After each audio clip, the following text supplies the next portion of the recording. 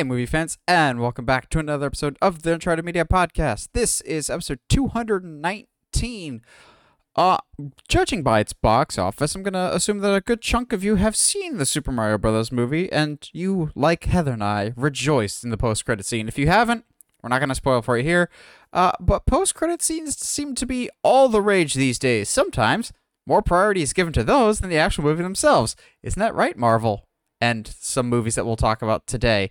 But I'm genuinely surprised we haven't talked about this earlier. But we're going to talk about the best post-credit scenes of all time. Now, I put the caveat on of, at least for my list, it has to be like an actual scene. It can't be one of those like, here's the blooper reel that played during the post-credits, or here's this little clip that played alongside the credits. It's like you actually have to wait for either the mid-credits or the end credits. It's not just like some accompaniment. It's an actual dedicated scene. I got a lot of these. I got at least one on my list today that I begrudgingly put on the list just because I haven't had a mini rant in a while. But Josh, how you doing tonight? I'm chilling like a villain, buddy. I bought a bunch of comics today. I saw you got the Supergirl one. Yes. Oh, okay. So what's really funny is, so I've been searching for a place that would sell the Radiant Black, comic volume 1. For those that don't know, it's fantastic. It's a crossover between like Invincible and Power Rangers. So obviously it's got me written all over it. But I turned a corner and I saw it right there on the shelf. I was like, oh, yeah, cool. And then right below it was Supergirl, Woman of Tomorrow. And I was like, hey, yo, yeah, okay, cool. I'll get that too. So, yeah, I'm excited to read them both because they both look gorgeous. And I mean, the fact that Woman of Tomorrow sold out like literally the next day after James Gunn was saying, like, yeah, hey, we're going to make a Supergirl thing based off this. It gives me a lot of hope that the book is good. So I'm excited to read through it and see what happens in it. And because the art already is gorgeous, but yeah, I've been pretty chill these past couple of days. Honestly, I've got back into Animal Crossing. So that's been wasting my hours. So that explains why Josh has been asking about that. Yeah. For those that don't know, in new Animal Crossing's New Horizons, there's a point of the game where you get quote unquote permission to customize your island completely, like land wise. Have been at that point for a long time. I just never did anything with it, and now all of a sudden, for some reason, I was like, you know what? It's time to customize the island. So I did that a whole lot this week. Still stayed on the animation train. This week I watched Coco. Mostly because like there's a lot of songs from that movie that get stuck on my head often. Really? And it's a gorgeous movie. Yeah, dude. So, and because part of it I think is, the last almost decade of my life has been spent in kitchens in Houston. So like a lot of mariachi, a lot of like Spanish rap and stuff like that. So like there's just like I feel like an infinity with that culture, I think is the word I'm going to use there. It's something I connect with a little bit. So I love that movie. There's so many parts that are so questionable of why that is in a children's film. Main character is poisoned. So no, main character's dad is or grandfather. Yeah, grandfather is poisoned, so they can't get home. It is all kinds of crazy, but like it's super beautiful and super. The music is fantastic. The animation is fantastic. So I watched that. And I am finally I've been doing a watch through of Adventure Time because it's something I've never seen before. I am just now getting into season 6. For those that of the uninitiated, the transition of story content from season 4 to season 5 was awesome. Nathan, I don't know how much you know about Adventure Time, but it's a really, really goofy show, right? Yeah, I'm familiar with that. Yeah. So by the end of season 4, we're just having a great time. And then all of a sudden, the end of season 4, they're like, hey, by the way, there's this, giant demon god that wants to destroy the world again. So we're going to go to the world between worlds that controls time and go deal with that. And then they do like a two-parter and then like end it on a cliffhanger in the middle of at the end of the season, and they follow through on into the season 5. So this is one of those like classic Cartoon Network bit where they go, "Hey, I know you're having fun, but now let's have existential crises." Yeah, this will be fun. Is Adventure Time also that same show that like I'll see clips of that it shows? Is the dog? No, Jake is the one with the backpack. Jake's the dog. Finn's okay, the so it is Jake is the dog. The Jake is just going, "You want to do something scary? We go to bed early and be alone with our thoughts." And I'm going, yes. As you know, it's a fantastic having show. a couple existential crises this week. I'm just like, I feel called out here. Anything else for this past week? Man, it's been pretty chill this week. Lots of games, lots of comics, lots of Adventure Time. So, I took a couple days off work just because I have too much time on my hands to burn. And also just because we had a packed schedule. So, Thursday, went to the theater and saw Return of the King, an extended edition. And I texted Josh like right before the movie started. I was just like, wow.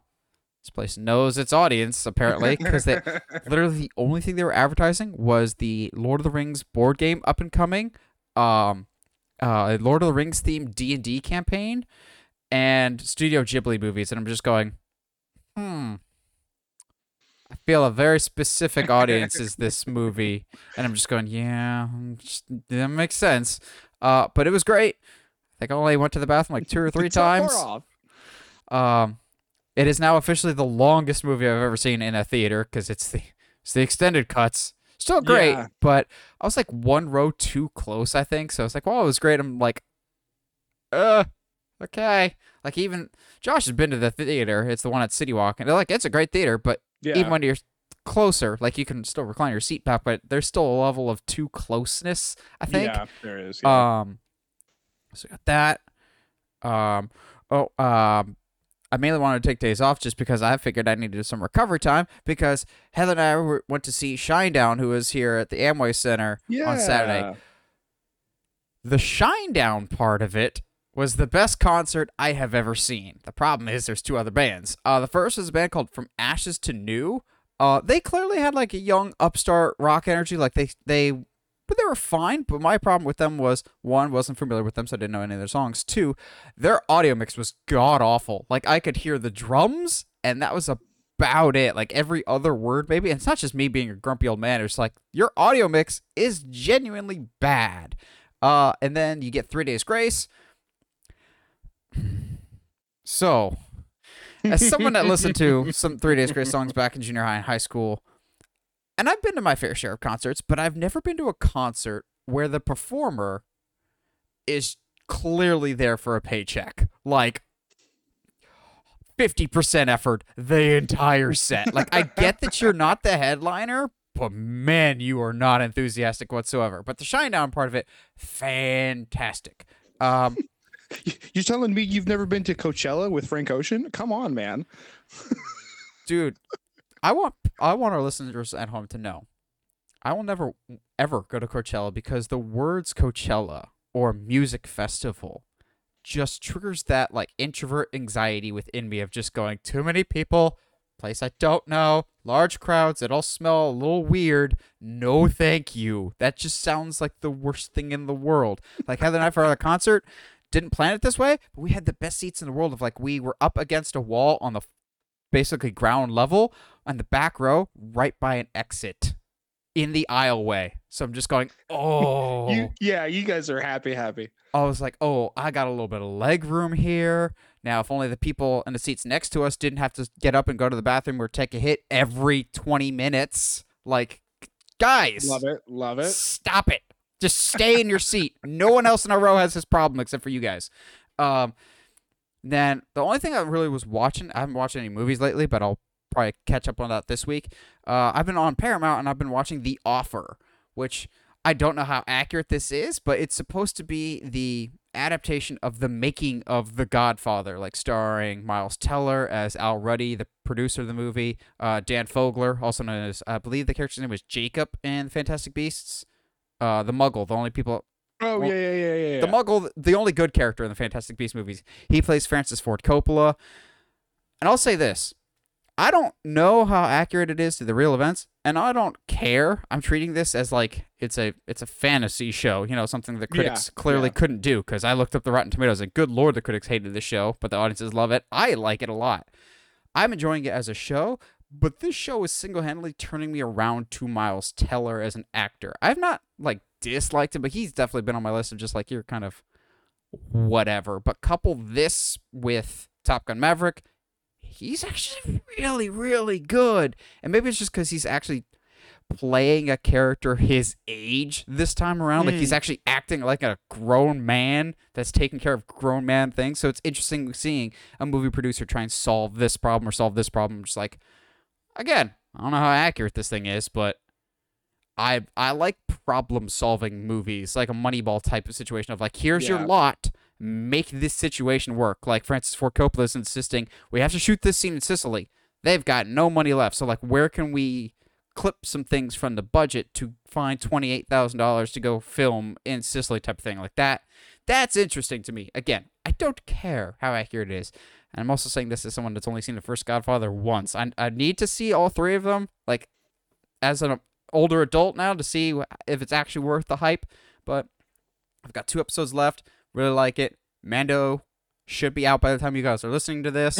Let's go. And like I said, because I had some days off, I was determined I was going to get some stuff done. This was one of them. And the other thing, I finally sat down, hashed it all out, got it all ironed out. Pitching a Nightwing movie Part 2's script is finally done, like word for word. I was going to record it this weekend, but I didn't know how my voice would be after the Shinedown concert. So I think sometime this weekend, when I know for a fact it's like back to normal and I could dedicate a good couple hours to making sure I get all the right takes and whatnot, it'll be recorded, then it'll be in the editing process. So that's a big, making the script be finished finally. It was like the biggest step in that direction, because the editing, that could be whatever. For some reason, it's easier for me to just lock myself in my room and just plug away for a couple hours at a time editing, as opposed to writing. That's like, get out of my head. I don't know. It's just easier for me that way. But so yeah, that's where that stands now. So Nightwing is finally crossed its biggest hurdle yet. It's all written out. It just needs to be recorded, and it'll be edited. So just as a tease, we'll do some tease here. Josh, do you have one single question about the project that you want people to have answered here? Go one question. Or something you're curious about. Well, because I think you've kept it very under wraps, even to me. So which I'm excited about, and it's been so long since I've seen the first one. I am putting a recap in the video. I am putting a recap video. Cool. Yeah, because that's going to be a big thing. I think even for me that I might go back and rewatch it just to, because I'm excited.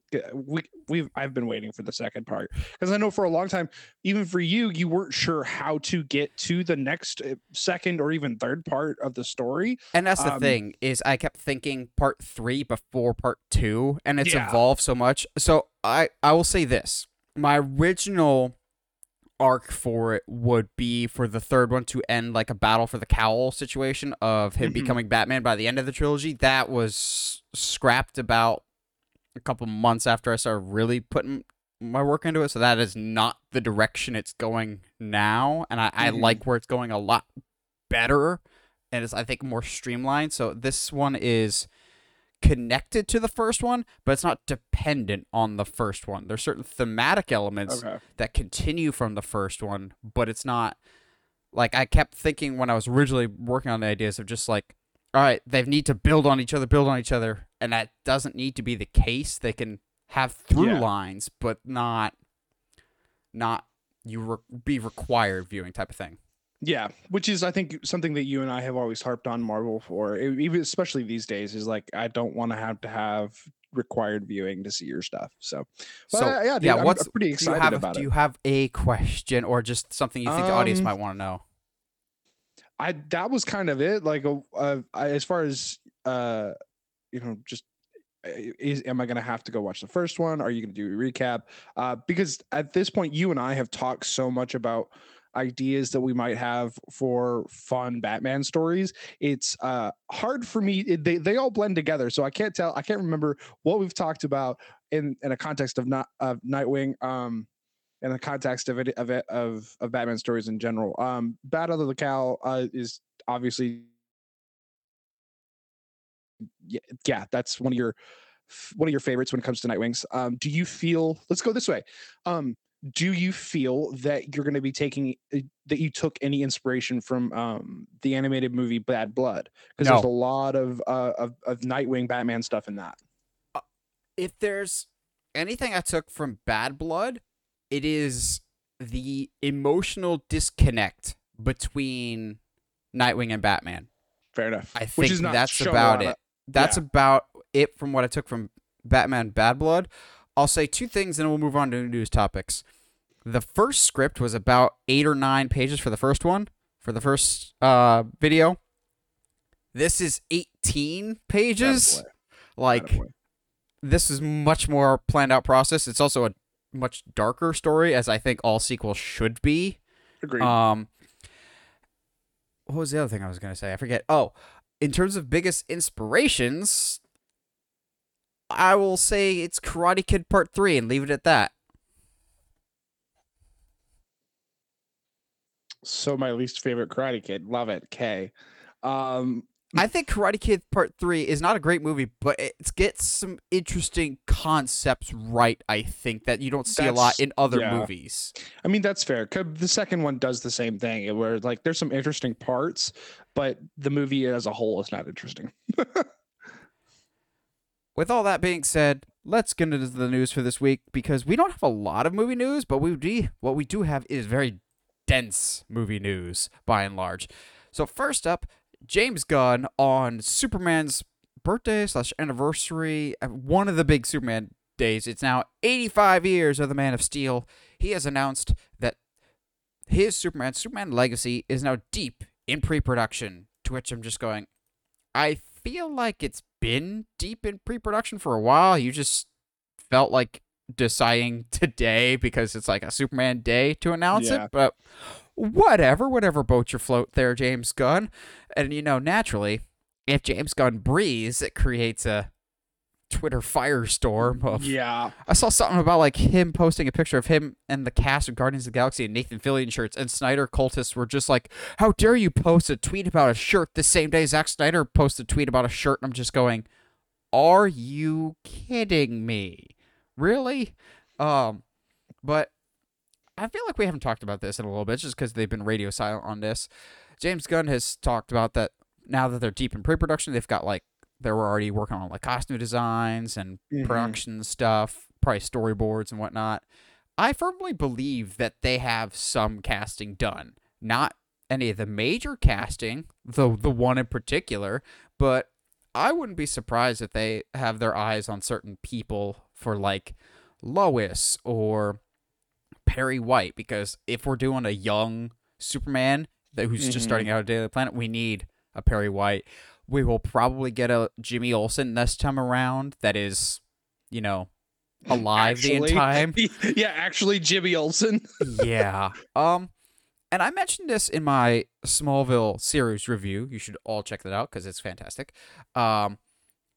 There's something that I've wanted from a Superman movie for a while, but I just don't know if they would ever actually do, and that is Pa Kent being alive long enough to see his son be Superman, at least for a little bit. I get that in the Christopher Reeve one and in the Zack Snyder one, he died, and also Smallville, he died and that taught his son a lesson that you can't save everyone. But in other incarnations, like Superman Man of Tomorrow, and multiple times in the comics, Jonathan is alive long enough to see Clark be Superman for a couple years, and Smallville, the Kent farm is his other fortress of solitude. When he needs advice, go talk to your parents like an adult. Any other struggling 20 or 30 somethings, just go, hey, I broke something. How do I fix it? Like, too relatable. Um, I wouldn't be surprised. I know they said that they're not going to start filming anything till the beginning of 2024. I'm fully expecting in the next couple months to see some casting announcements. So, we haven't talked about casting very much for this project, but Superman aside, what do you think of some casting choices that could make you even more excited for this? What do you think about this officially being in pre-production? Thoughts on Superman Legacy, Josh? I yeah, I'm excited just because it's James Gunn. He's obviously done the script. It's there's definitely like they've got to be way farther along than they're letting on.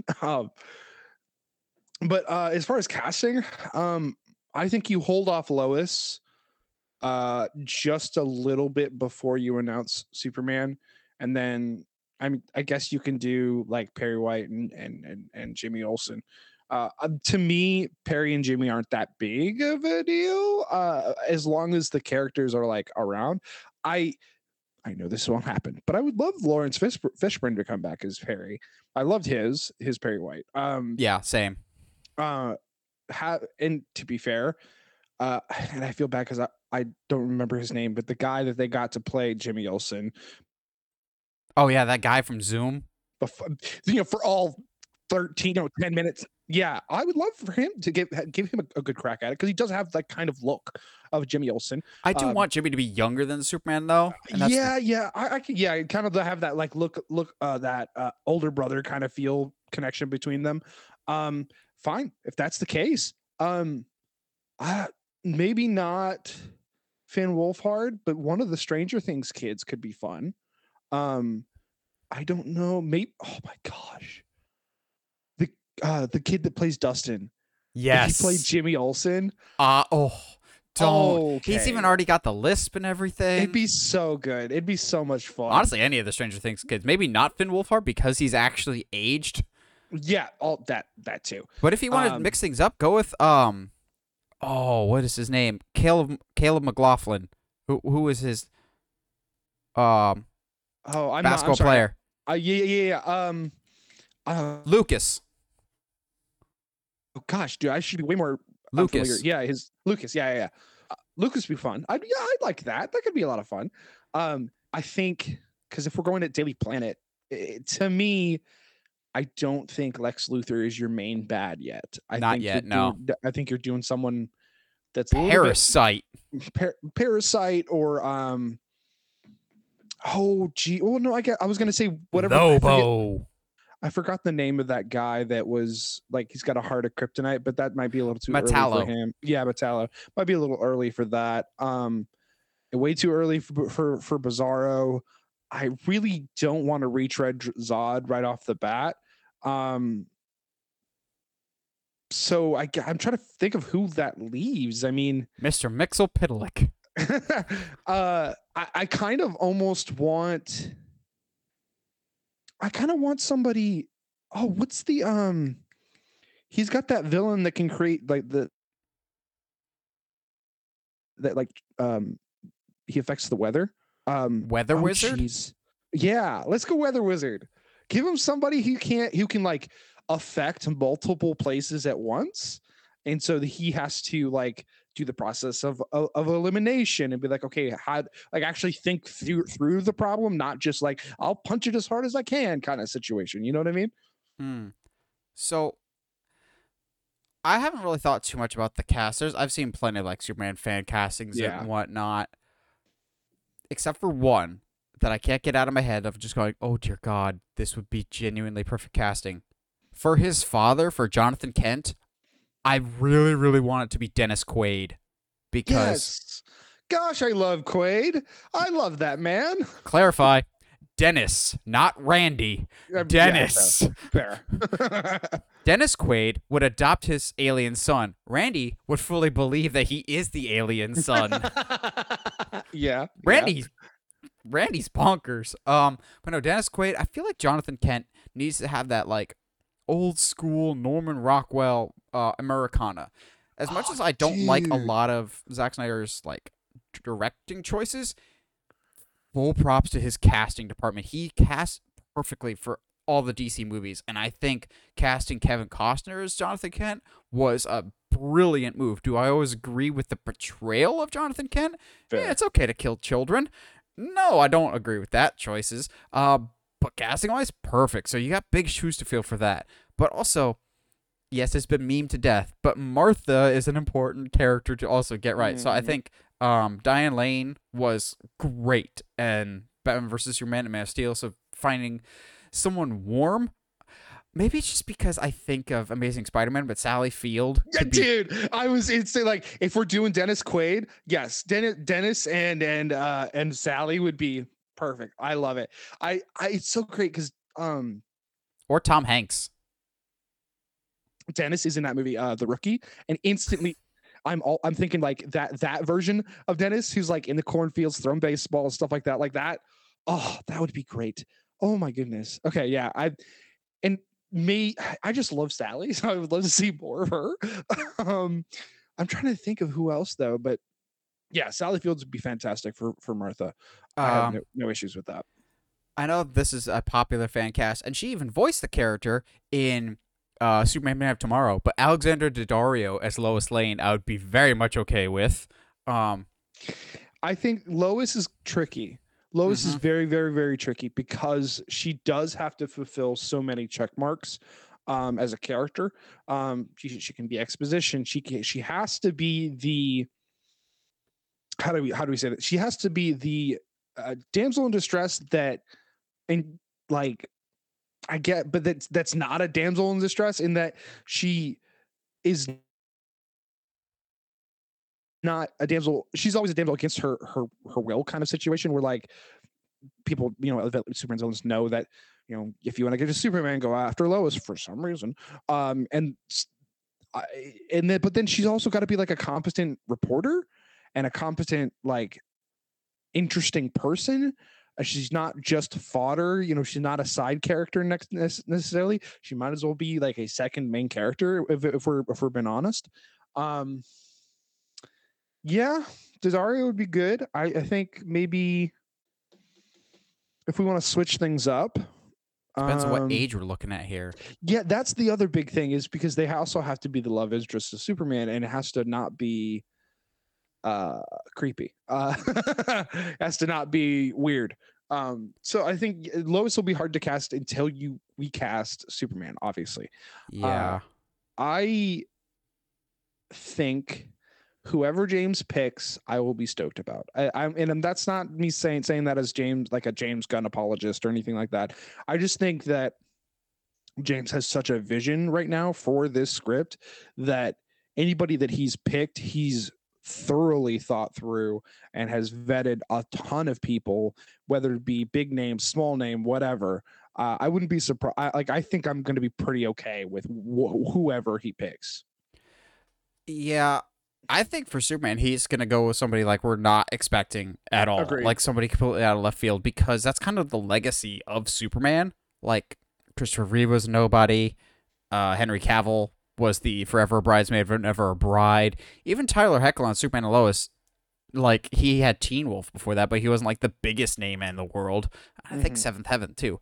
For me, and this is just will be my process, whoever they end up casting, my first instinct will be to see them in interviews, not movie performances, but interviews, because I think Superman as a character, it's going to sound weird to say, but it can't be an act. It has to emanate from who you are as a person. Christopher Reeve was a phenomenal person on and off the camera, always helping people, always just explaining in interviews, Superman's a friend, he's there, he's compassionate, he's this, that, or the other thing.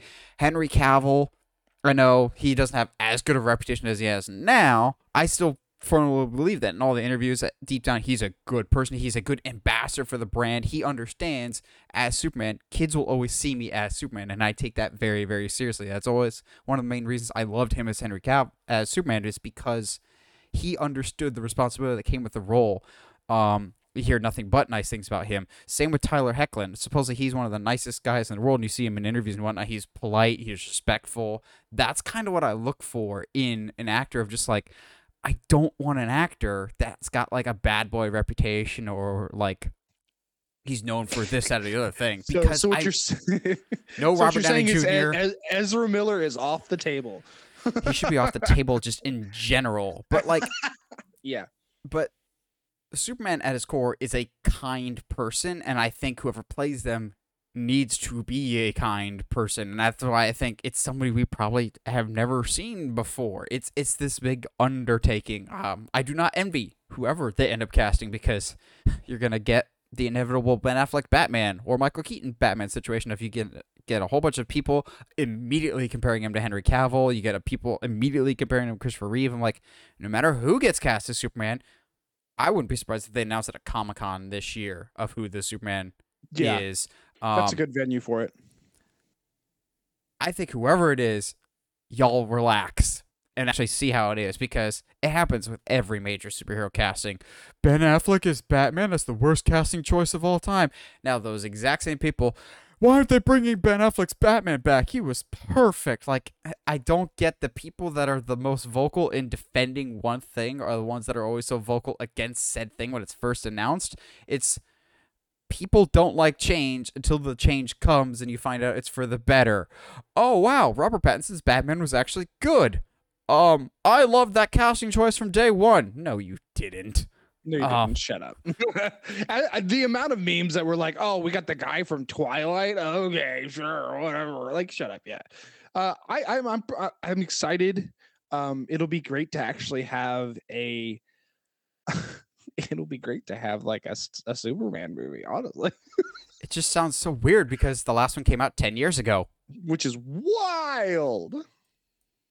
Next up, we have our first official casting announcements of the new James Gunn DC universe, and I kind of love that it was for an animated series first. But again, James Gunn has reiterated any character that's voicing someone will also show up as them in live action form when it is required. So we have more or less the entire cast for the upcoming series Creature Commandos, which even diehard comic book fans are just going, I'm going to pretend I know what this is because I have a reputation. Josh and I don't care. We have no reputation. I have no idea who the Creature Commandos were before it got announced. But looking at the roster, I'm going, this sounds like it's for me. We've got a Frankenstein or Frankenstein's monster, whatever one Josh wants to be pedantic about this week. You get a Bride of Frankenstein. You get his name is Eric Frankenstein. Eric Frankenstein. This is so great. Weasel Senior, I'm pretty sure. It's a whole eclectic cast. But looking at this cast, I'm going, oh, James Gunn has been let in the kitchen because this man is cooking, and he's cooking up. Although, to be fair, one of them was completely spoiled a few days before it got dropped because Frank Grillo is a grumpy old man who doesn't know when to shut his mouth. Frank Grillo, known for Warrior, I believe he was in The Gray. He's been in a whole bunch of different action movies. Yeah. He's going to be the lead. He's going to be voicing Rick Flag Sr. and going, yeah, perfect. Yeah. Apparently, he's just like, yeah, I left Marvel because I was Crossbones and they really didn't want to do anything with my character, to which I wholeheartedly agree. I always thought Crossbones was super cool, even though they completely wasted him. They really did nothing with Crossbones, which sucks. Because, honestly, Crossbones would be a great villain for Sam Wilson's Captain America now. I think those would be very evenly matched. But agree. no, we have to blow him up to be the catalyst for Civil War. Then you also have... Oh, yeah. Sorry, I won't go on a Civil War rant. We'll talk about Civil War later, though. Yeah. We also have Maria Bakalova as Ilan Rostovic. Okay. That's got to be the one with the bubble on their head, I think. Oh, the one that looks like Abe Sapien from Hellboy? Yeah, that's what I'm thinking. Maybe. Just like looking at the picture that I'm trying to, because obviously the bride. Which one's the bride? Which one's that? Then we also have Game of Thrones and Obi-Wan actress Indira Varma as the bride. Okay, cool. She was fine in Obi-Wan. I just don't think the show gave a lot of actors the material that they could have really used to their benefit. She was great in Game of Thrones, though. Zoe Chow as Nina Mazurki? I'm terrible with pronunciations. Although I can name this one. Alan Tudyk! Heck yes! You just put Alan Tudyk in anything, and I am there. Y'all, Alan Tudyk is in a lot more than you think he is. He's in Josh's all-time favorite TV show, Firefly. He gets murdered. Curse your sudden but inevitable betrayal. He's going to be playing Dr. Phosphorus. I don't know the character at all, but that is the coolest / most Bible manish name ever. Dr. Phosphorus. But again, you have Frank Grillo and Alan Tudyk in the same project together. I am there because Tucker and Dale vs. Evil is one of the best horror comedies of all time. But then the real hook. David Harbour as a big, lumbering, scary man with different colored skin. He's returning as Hellboy. No, he's going to be playing Eric Frankenstein, and he's going to do much better this time around than Hellboy. But I'm going, oh yeah. Yeah, that works for me on a lot of levels. I know some people were thinking, oh, but Ron Perlman was up for it, and James Gunn's like, no, he wasn't. I love Ron Perlman, but no, he was never in consideration for this. So I'm excited to see him both voice it, but also see him as Frankenstein. And lastly, because it's a James Gunn movie, Sean Gunn has to be in here somewhere, so he's gonna be pulling double duty as he's gonna be G.I. Robot and Weasel Senior. Because he was Weasel in the last one. Did anyone check to see if Weasel could swim? Still the hardest I've laughed in one of my years. favorite bits, yeah. What stands out to you, Josh? Obviously, Alan Tudyk. Love him in pretty much everything he's in. Frank Grillo, super excited. David Harbour as Eric Frankenstein. Just that is so like, oh, that is such casting. Honestly, I love that this is a animated show. I love that this is something that is not necessarily well known. Typical James Gunn project, basically. But I'm excited that like all these people, we're going to see all these people as these people in live action if they ever come to live action, which is that's so cool. I like that so much. I will say, and I kind of want to bring this up to you because I don't know if you and I have ever had this discussion, at least on the podcast. I do remember seeing a little backlash to it's James Gunn, but to the comment that if you play them in animation, we would like you to play them in live action. I saw some backlash to that from voice actors. I don't know how I feel about it from that perspective. Same. Because there's a lot, to me, I love the idea of a voice actor getting more than just voice work. But then again, that might be not something that they want to do. So True. Look at Ashley Eckstein for Ahsoka. Yeah, exactly. So it's we'll see, I guess. I really hope that this brings some people that have been trying to get into that live action, genre, but have only been relegated to voice work. You could probably rattle off some names there. But like, I just don't know how I feel about. While it makes me excited because of stuff like David Harbour as Eric Frankenstein and Frank Grillo being somebody like knowing that, okay, cool. So if you voice those people, we're going to see those people and you as that person. But I worry that because I just never want voice actors to be out of work because it's such a cannibalized industry already. And I just, I am a little worried, but I don't know. You and I have never discussed that on the pod, so I did want to bring that up a little bit. I'm kind of with you in the same way of just like, I do want voice actors to get more respect and recognition, and I understand where they're coming from. My thought is usually animated projects are only ever intended as animated projects, so I think it's interesting planning them to be animated stuff, live action appearances if they're doing video games. So I get it from that perspective because you could have like an Ashley Eckstein who voiced Ahsoka for many years and express not really having an interest in doing a live action version of Ahsoka. Totally understand that. Or you could have someone like a Laura Bailey who voiced why am I blanking on the character's name? The one that no one likes from Last of Us 2. She doesn't look like that character, but she does a great job voice performing as that character. So I think expressly conveying that this will be across different mediums, I think kind of has a different impact to me of like, okay, they're clearly planning something different. What I'm also hoping, and maybe it's just me being naive, is because they're putting celebrities in this, quote unquote celebrities, not like top tier people, but more recognizable names than voice actors, that what James Gunn might be doing is trying to get more eyeballs on the art of animation itself, because then you're just like, okay, by proxy, Yeah. let's expand this out type of thing. If they wanted to cast some voice actors and then also have them in live action, totally cool. I'd be super down with that as well. But yeah, I'm also kind of conflicted because I get it, but at the same time, it is tough for voice actors. But yeah, it's usually animated stuff is intended for animation only. If you're a good enough voice actor, you can really slip into any role. You're more versatile in that way. But this, they're going for a very specific thing, and I don't think that's a Yeah. bad thing.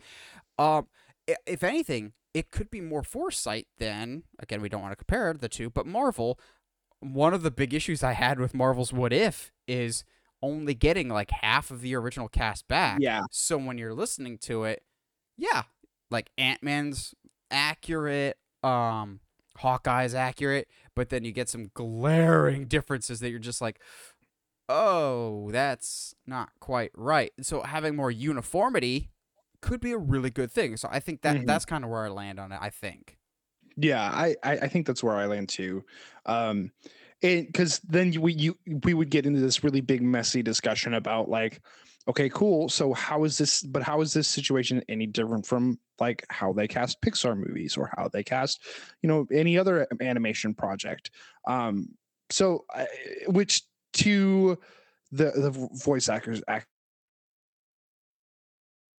credits, like that's also an issue that they only go for celebrity voices these days, and that's not for better or for worse. So we'll find out. I'm excited about this casting. I'm excited about the show just because it's so different, and I love me some different. So, but yeah, let's give it to me, James Gunn. Wait, Not your weirdest slip up. Yeah. Anyway. Well, if you want to see Creature Commandos, you're gonna have to watch them on the new Max app, which is sorry. somehow worse than Peacock. Goodness. Max is the new HBO Max and Warner Brothers Discovery Plus merged mega app.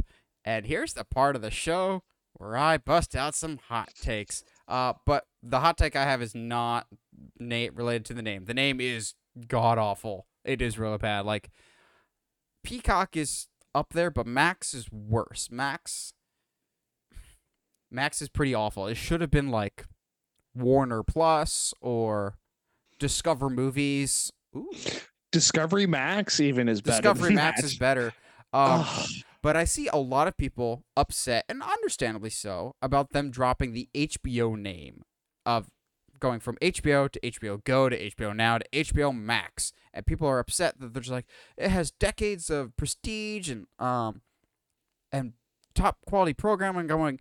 You do, from a television perspective. I completely understand the name brand of HBO being a selling point. However, here's where the hot takes come in. I think it was a smart move to drop the HBO branding. Yeah, no, and I'll give here's them that. why. People that have HBO are already familiar with this, and they already have the service. They're trying to catch up with Hulu, with Disney Plus, with Netflix. And the best way to do that is to convey that this is everything. I know a lot of people that still, when HBO Max launched, just thought it was a different version of HBO, which, to be fair, when it first launched, it was just an alternate version of HBO. But it has such a great library that people might just think it's another version of HBO, but in reality, it's the Warner's library. It's going to be the Discovery library. But the biggest thing that I think a lot of people are overlooking because they love the HBO content, and I do too for the most part. Last of Us was fantastic. Game of Thrones can be good. The people watching HBO, by and large, are adults. Mm-hmm. HBO, with this merger with Discovery, is trying to reach everyone. And for better or for worse, because of its prestige, adult oriented content, the name HBO was always going to alienate a certain fan base, rightly or wrongly. When HBO Max first launched, I was telling my parents, "There's things on it. This thing's on it. It's great." And they're just like, "But it's HBO. Isn't that like adult content?" I'm like, "No, they have Yes. other Oh, stuff." yes. But like HBO and Skinamax is always known for like the more adult content. But you're Yes. just like they have all the Scooby Doo stuff, the children's animated stuff. I'm trying to Yeah. remember if they There. still do or not. They had like Sesame Street. They have all this family content, but to me, that's always been like one of their big glaring weaknesses. Is their kids section was always a little weak compared to Disney Plus or even Netflix. Netflix has a pretty good kids department. Both It Netflix does. and Disney Plus have a more robust library, and up until this point, HBO has really been targeting that like 25 to 45-year-old demographic of either um, young married couples or like this is what you watch when you put your kids to bed. HBO and Warner Bros. Discovery are trying to reach a broader audience, and I know dropping the HBO name is going to piss people off, but I understand their reasoning for doing it. You need to make it broader Mhm. because you need to reach more people. That was the thing is you mishandled the launch, and we'll talk about what this new app and everything entails, but I think they did need to rebrand it. Is Max a good name? Heck No. no. No, it's not. Max is a terrible name. But I understand and I agree with the decision to drop the HBO part of it. It was Yes. prestige television that's still well known for Emmy Award winning content, but not always for family oriented content. And they needed to express that they were just more than the Sopranos type. Yeah. Which is because, like, for those that don't know, most of the Studio Ghibli library is on HBO Max. There is a ton of OG Adult Swim and Cartoon Network content on there. There's a lot of stuff on there, and I think dropping the HBO absolutely gives people the opportunity to be like, oh, okay, so maybe this isn't just HBO. Maybe there is some other stuff on there. Hate that name. I hate the name Max. There were so many other cooler options. Discovery Max, Discovering Movies, like Warner Plus, even though Warner Plus feels like a cop out. All that is better than Max. I can see I can see the marketing though.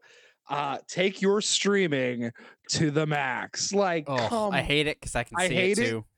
and it would work so well, but I hate it because of that.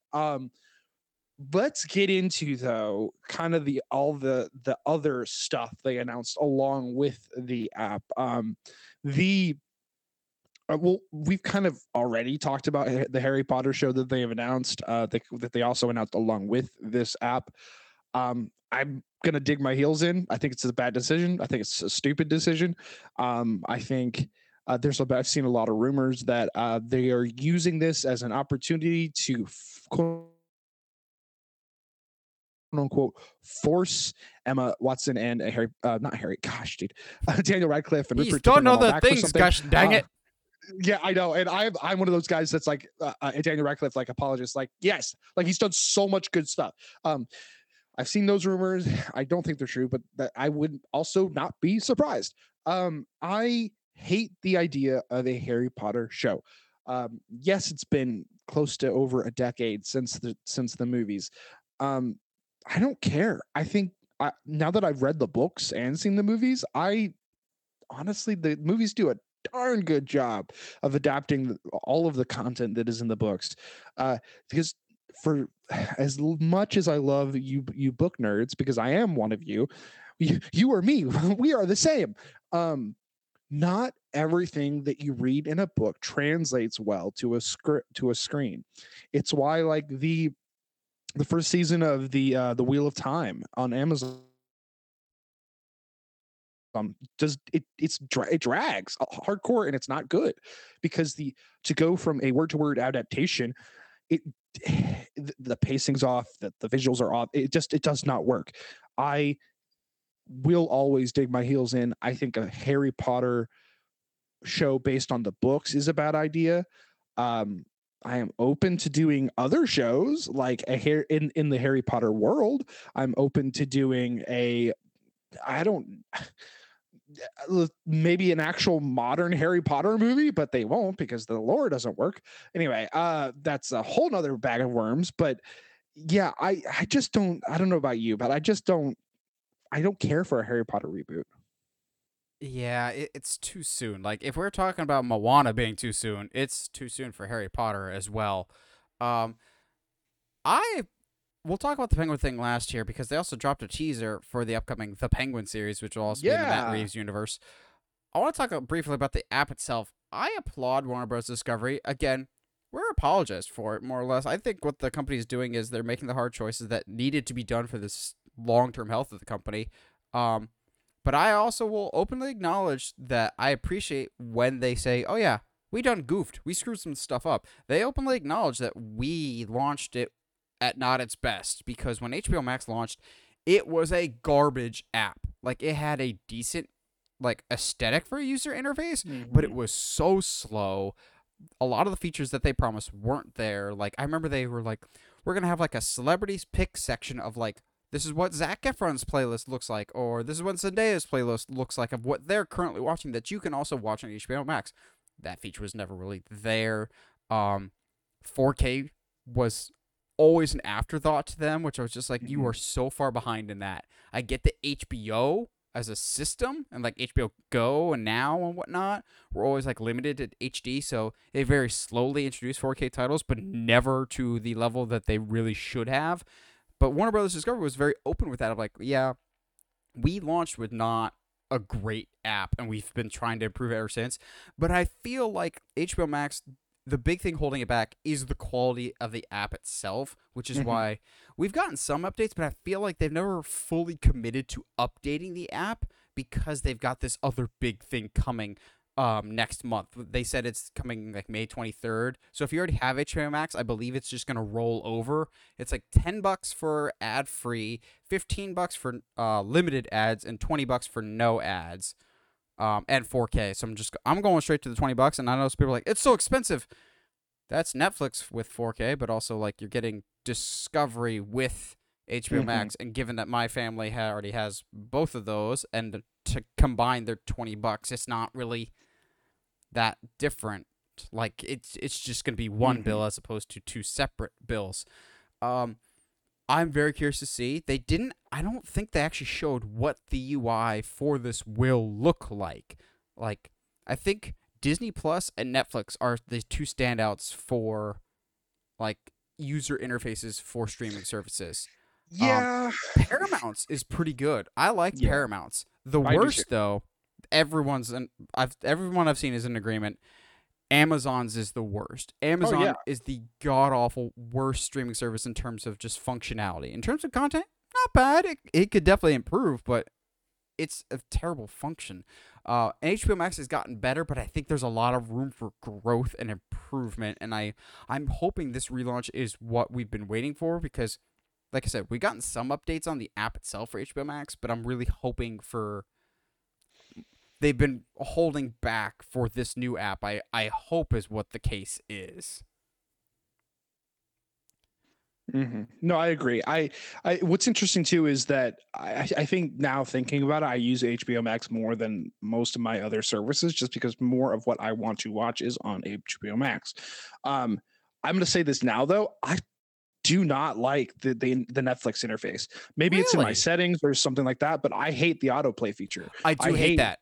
I I do hate hate that. that like I can't just silently go from thing to thing. It's got to play me a trailer. It's got to play me a scene or something.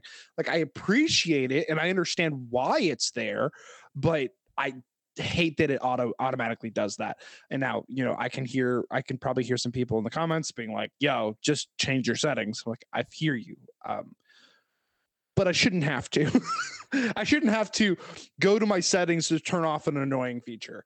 But yeah, I also am pretty excited about like the potential of what we could be looking at a new HBO Max, especially with Discovery. As someone who has never had the Discovery app, but loves nature documentaries. I am excited And to Guy see Fieri. that whole section. Let's go, guy! Like, dude, you're telling me I can get every season of Guy Fieri, the Triple D? Like, come on! I'm here for it. Absolutely. Yeah, it should be fun. Regardless, we'll see what happens.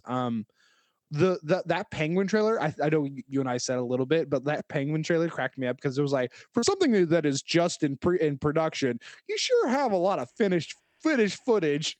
Yeah, let's talk about that briefly. It looks even better than I was expecting. Like Mhm. after The Batman, I was like, I'm pretty hyped for this show. It looks pretty good, but it looks so good. Like it looks like a Sopranos level quality, but it still looks very much like it fits in the Batman universe, but just without Batman, and that's Mhm. actually a good thing. Just flesh out this world more.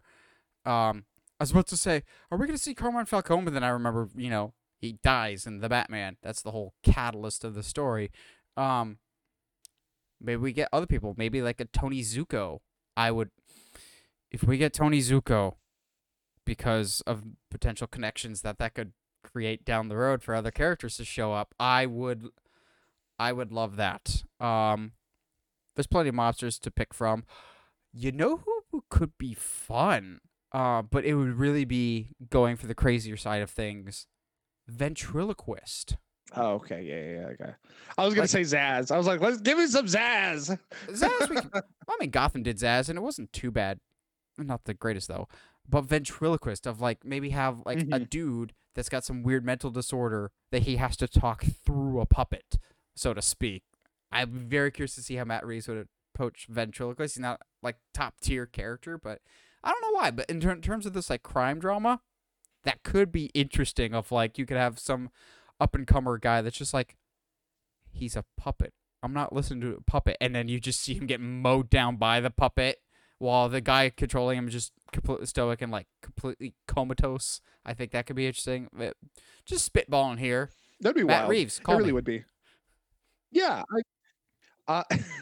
yeah, Clayface, whatever. The Well, we know that's yeah, coming. yeah, that's gonna be a thing, guys. But I think, yeah, ventriloquist could be fun.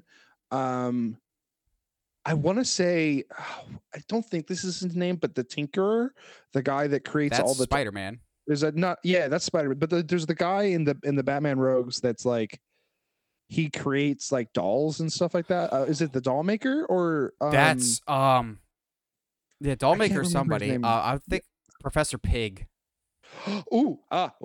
Yes. Can we just also like shout out to Colin for like making a waddle look intimidating? Screw you, dude. That's not fair. You don't get to be that talented. Um, save some for the rest of us, man. He looks great in this. Everything looks. It just looks like Matt Reeves did it. Like it genuinely does. And I'm he's super directing the excited. pilot, if I remember right. Okay, cool. Well, I'm down for that. Let's go.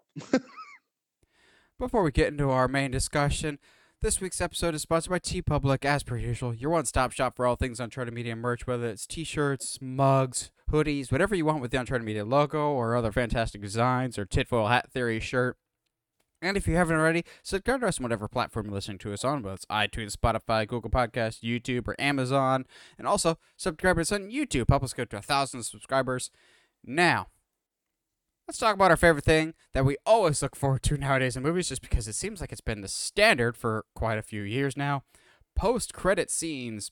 But in doing research for this episode, I forgot how long post-credit scenes have been a thing. Yeah, same. Also, they actually have to be some point during the credits, like mid-credits or post-credits. It can't be the end of a movie. So Freddy Krueger's hand coming up and snatching Jason's mask at the end of Jason Goes to Hell to set up Freddy vs. Jason does not count because that happened in the movie proper, not a post-credit scene.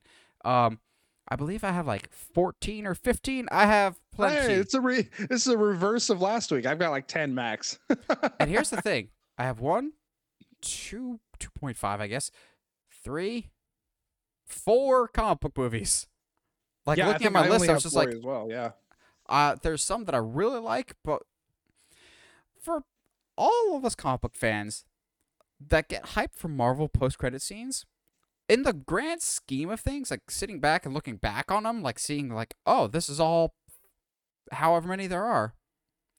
A lot of them kind of suck more than you Yeah. think. Like they've got some anticipation when you initially see them, but sitting back on them, a lot of them aren't as exciting as you think. But some of them are deeply personal, and we'll get into those. This is a combination of just like overall best slash favorites, because some of these are blatantly biased favorites here. But let's see, Josh. How do we want to do this? I've got comic book movies. I've got video game movies, action movies, and some old school stuff. Yeah, before we get like really rolling, I need a shout out to all the gag reels that Pixar used to do Oh, dude. mid credits, because technically those don't count for this list, which is Yeah, fine. I was tempted But, to, but Gosh dang, like I remember, like, to me that was the reason you stayed during the credits, because Pixar did gag reels. So they don't do that Bye-bye. anymore. Bye-bye. Okay, has everyone left? Oh, man, I can stop smiling now. My cheeks are killing me. There's, or like even just like the way that they made the characters feel like actual actors. It was so fun. I genuinely miss that. Like the entire, like all those bits at the end of Monsters Inc. are so funny. There's so many good ones. I just wanted to get those out of the way before we dive in there. Do you want to go ahead and get the comic book movie ones out of the way? Sure. But also, as you mentioned that, also honorable mention to a whole bunch of Jackie Chan ones that Yeah. what I love is Jackie Chan always shows like the missteps in the stunts that just like show you how many takes it takes. What's the movie where he's sitting like leaning back in his chair and he kicks up a pencil and he catches it or something like that? Like to show you described literally almost every Jackie Chan movie. Well, we might need a whole episode about Jackie Chan at some point, but what I love is he always states in interviews, people are just like, oh, man, those stunts are so incredibly difficult. He's like, no, they're not. You could do them. You just need to be patient with it and be willing to do it a whole bunch of times to get it right. He's like, it's not hard. You just have to be willing to do like 100 bad takes. Okay, he says this as he like fights with a ladder. Yeah. Or like the one where he slides down the pole and gets electrocuted all the way down. Yep. The one where he's sliding down the side of a building like 100 the side of a building 100 feet up. Yeah, I mean, you're right. That's not difficult, but Jackie, not everybody can do that. So, okay. So I've got 1, 2, 3, 4, technically 5. There's 2 that I kind of lump together.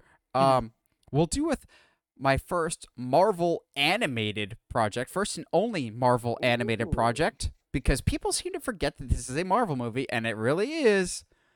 Big Hero 6. Yay! To which, if you're a Marvel property, you know what that means. If he's not in the movie proper, Stan Lee has to have a cameo somewhere, and it's at the very end credits with Fred, who, you know, this is back when we were allowed to like that actor.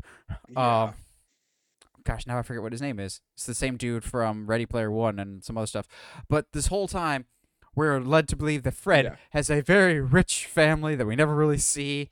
But this whole time we see like this like family portrait of him looking like a goof, and you see his like old dad like in a nice like almost Hugh Hefner leisure suit with an ascot, and you're like, looks suspiciously like Stan Lee. That's a fun cameo at least. And at the end, it's actually Stan Lee voicing the character that looks like Stan Lee. He's like, you flip your underwear out inside out just like me too? Huzzah! You get more usage out of that. I'm just like, aside from Teen Titans Go to the Movies, this is the most random use of Stan Lee, and I kind of love it so much. Again, we could sing Big Hero 6's praises all the day long, but I love that they're like, yeah, this is still technically a Marvel distributed movie. It's not an MCU movie, but it is based off a Marvel comic series, so it's a Marvel movie. So Stan, get in there. You're getting paid either way. You're contractually obligated to be a voice actor here. Which is yeah, gosh, I do miss Stan. Like his cameos are going to be the thing that I miss the most about Marvel movies. All right, let's go. I'm going to do the obvious one. In the theaters at the time as a kid, that first Iron Man one, it is pretty cool. It's pretty cool. Uh, most of these are going to be like stuff that from like at the time it was really really cool. Having Samuel Jackson come out, and like for me as a kid, I didn't know they announced all this stuff at comic, at the panels. I was not aware. So I so when they were like, yeah, Avengers Initiative, I was like, oh, what? That's awesome. Let's go. Now, if Nathan's making a face, so I think he's about to throw me under the bus here. Oh no, I'm throwing myself under the bus here. So I do have Iron Man as one of mine, but this is one of those Nathan was stupid type of moments. Would you put Iron Man 2? Oh, there was no Iron Man 2. We just went straight to Iron Man 3, just like how there's no 13th floors in hotels. So I had Iron Man on my iPod Classic for many a years. The movie came out in 2008. I discovered that there was an end credits for this movie in 2011. I'm so proud of you. So, like, I'd seen the trailers for Avengers coming out next year and everything else. Like, we're all getting hyped up, and everyone's just like, ever since that post-credit scene at the end of the first Iron Man, and I'm just going, wait, what post-credit scene at the end of Iron Man? So I literally pull up my iPod Classic and just go, there was a scene at the end of Iron Man! Like, Dad, don't you know that there's a scene at the end of Iron Man?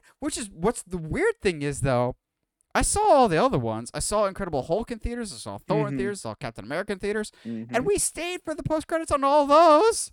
But for some reason, I just didn't think with the first Iron Man. It just never clicked in my head. I was like, great. oh, man, that first end credits in Incredible Hulk, when Iron Man shows up, they're like, we're teasing something big. That's back when they were planning on the Hulk being the villain in the Avengers movie. It never dawned on me because I wasn't on social media at the time. I was completely out of the bubble. I was just like, wait, there's something at the end of Iron Man? So when Nick Fury shows up, he's like, I'm here to talk to you about the Avengers Initiative. I'm like, yeah, that's Nick Fury. We've seen him in a couple movies by now. Oh! Yeah, dude, we know this. What are you talking about? You're late to the party, it's not surprising when he's already been in the universe for a couple years at this point. I'm still to this day kicking myself going, oh, you dingus. Like, you stayed for the rest of them. Also, some of them are good. Like, Captain America's ties in perfectly to Avengers with the Tesseract and everything else. Thor's still confuses me to this day. At the end of Thor, we see a little clip from we see Nick Fury with the Tesseract and Dr. Selvig's there, and she's like, what does this look like, Doctor? Well, let's take a look. And you see Loki next to him reflected in the mirror go, let's take a look.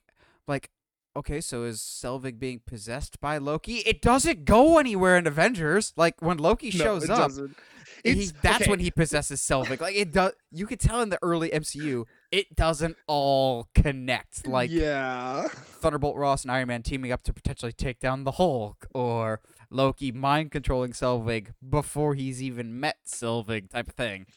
Dude, and here's the thing too, is when I saw that, I popped. I was like, yo, what is going on? That's so cool. Like, I hadn't been watching movies for that long. So I was like, I wasn't, being critical about the thinking on it, but I was like, so is it Loki? To me, I was like, okay, cool. So that is Loki. Okay, that's fun. But I remember popping hard in the theater when I saw that. And honestly, some of the ones that I'm going to talk about, that's kind of the reaction I'm going to go off of. So let's go in.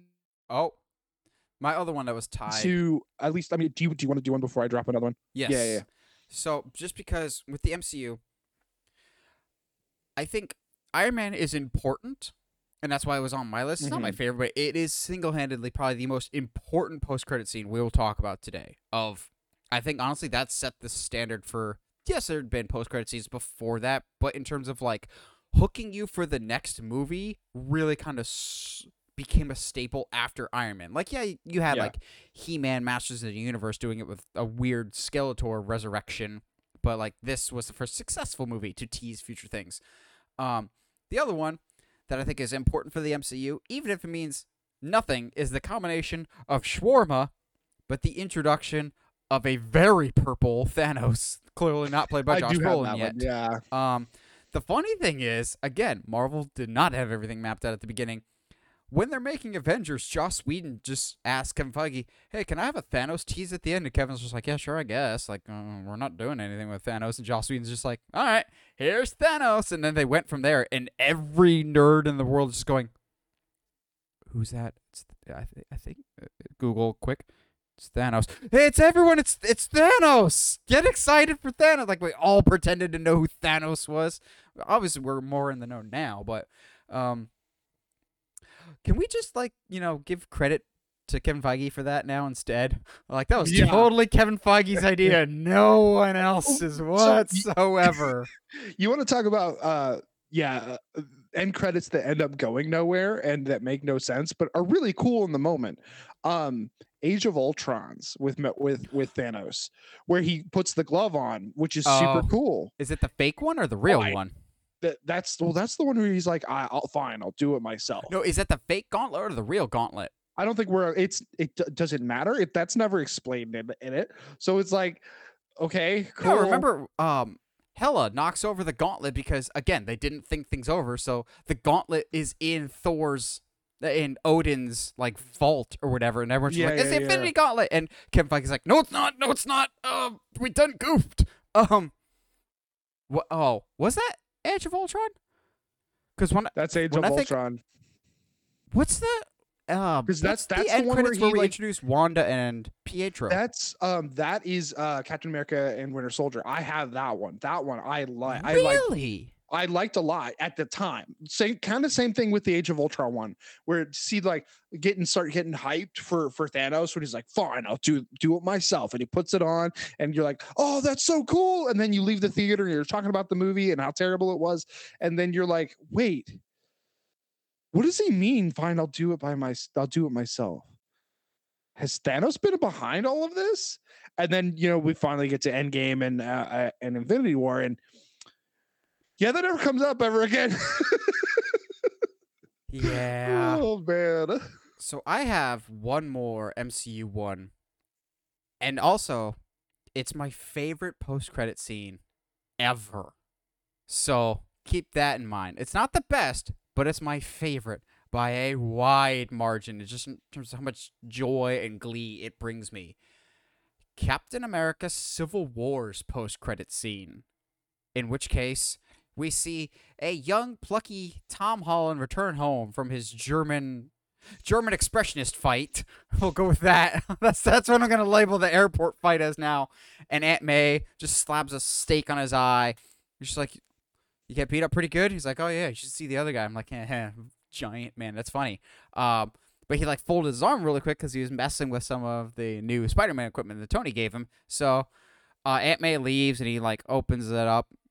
And in that moment, before, like, he crosses his arms, something, like, some light flicks on. And in that moment, I just go, that's not what I think it is it?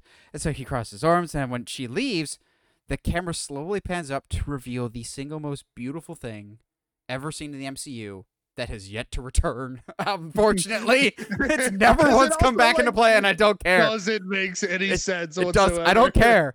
But we pan up, and it's the spider signal, and I lost my mind because, for multitude of reasons, I grew up reading the classic Stan Lee and Steve Ditko run of Spider-Man, along with some of the Ultimate stuff, and they embrace the stupid campiness of that. Of like, yeah, Spider-Man's got a light that emits from his belt. It's weird, but I don't care. I was like, I've always wanted the spider signal in live action form, but I never thought I'd get it. So that kind of was the first hint of, no, Marvel's going to treat Spider-Man different this time around. And despite my tumultuous relationship with how the MCU has handled Spider-Man at times, when it was all said and done at the end of No Way Home, I'm going, gosh dang it, you guys actually did have a plan for this, and you actually did structure the story perfectly. The other reason that I was very emotionally attached to the spider signal is, without delving too much into spoilers for Josh's eventual arrival, there's a Spider-Man ride at Universal, and the beginning of the ride shows the spider signal, and that's like the start of the ride. It's J. Jonah Jameson going, "You see that? The spider signal!" With that Oh, with Spider-Man nearby, trouble can't be far away. And you know what that means? Headlines, national coverage. So don't screw this up. So I always have this memory in my head of the Spider-Man ride is one of my all-time favorite rides, and it's the Spider Signal. It takes me back to my youth. It takes me back to the Spider-Man ride at Universal. Never thought we'd get the Spider Signal. I don't care that it never went anywhere. The Spider Signal is retro Spider-Man, and I've always liked retro Spider-Man. I need it to come back, please, now that he's a street-level villain again and everything's been stripped away from him. Is it the best MCU post-credit scene in terms of relevance? No. Is it the one that made me the most happy? By a long shot. I loved J.K. Simmons returning at the end of Far From Home. That was cool. I had the biggest, dumbest grin because of just how the Spider-Man was treated in Civil War. He was perfect. The post-credit was perfect. And Civil War is, just perfect. Isn't it, Josh? No. So anyway, how they treat Spider-Man is perfect. Oh, yeah. Okay. I will give you that. Yes. There are so many other issues with Civil War, though. Gosh, man. Maybe one day I just need to sit down and break it all down on why I hate that movie. But yeah, today is not that day. I want to get the Captain America Winter Soldier one out of the way before I do my final one too. So at the time, again, some of these have to be within a context because I've learned so much about the movie industry and stuff like that since then. But I obviously, like some people, did not realize that Marvel did not own the mutants and did not own those kinds of characters. So when I saw Scarlet Witch and Quicksilver show up, and characters who I know are children of Magneto, I popped. I was like, "Yo, we're doing mutants. We're doing mutants now. All right, cool. That's so cool. I'm so excited. Oh my 8 gosh, years later, we're still waiting." Yeah, still waiting. And Quicksilver unfortunately became the biggest waste of a character by no fault of his own. I don't mind that version of Quicksilver. I just think it kind of sucks that they just use him quite literally as a meat shield.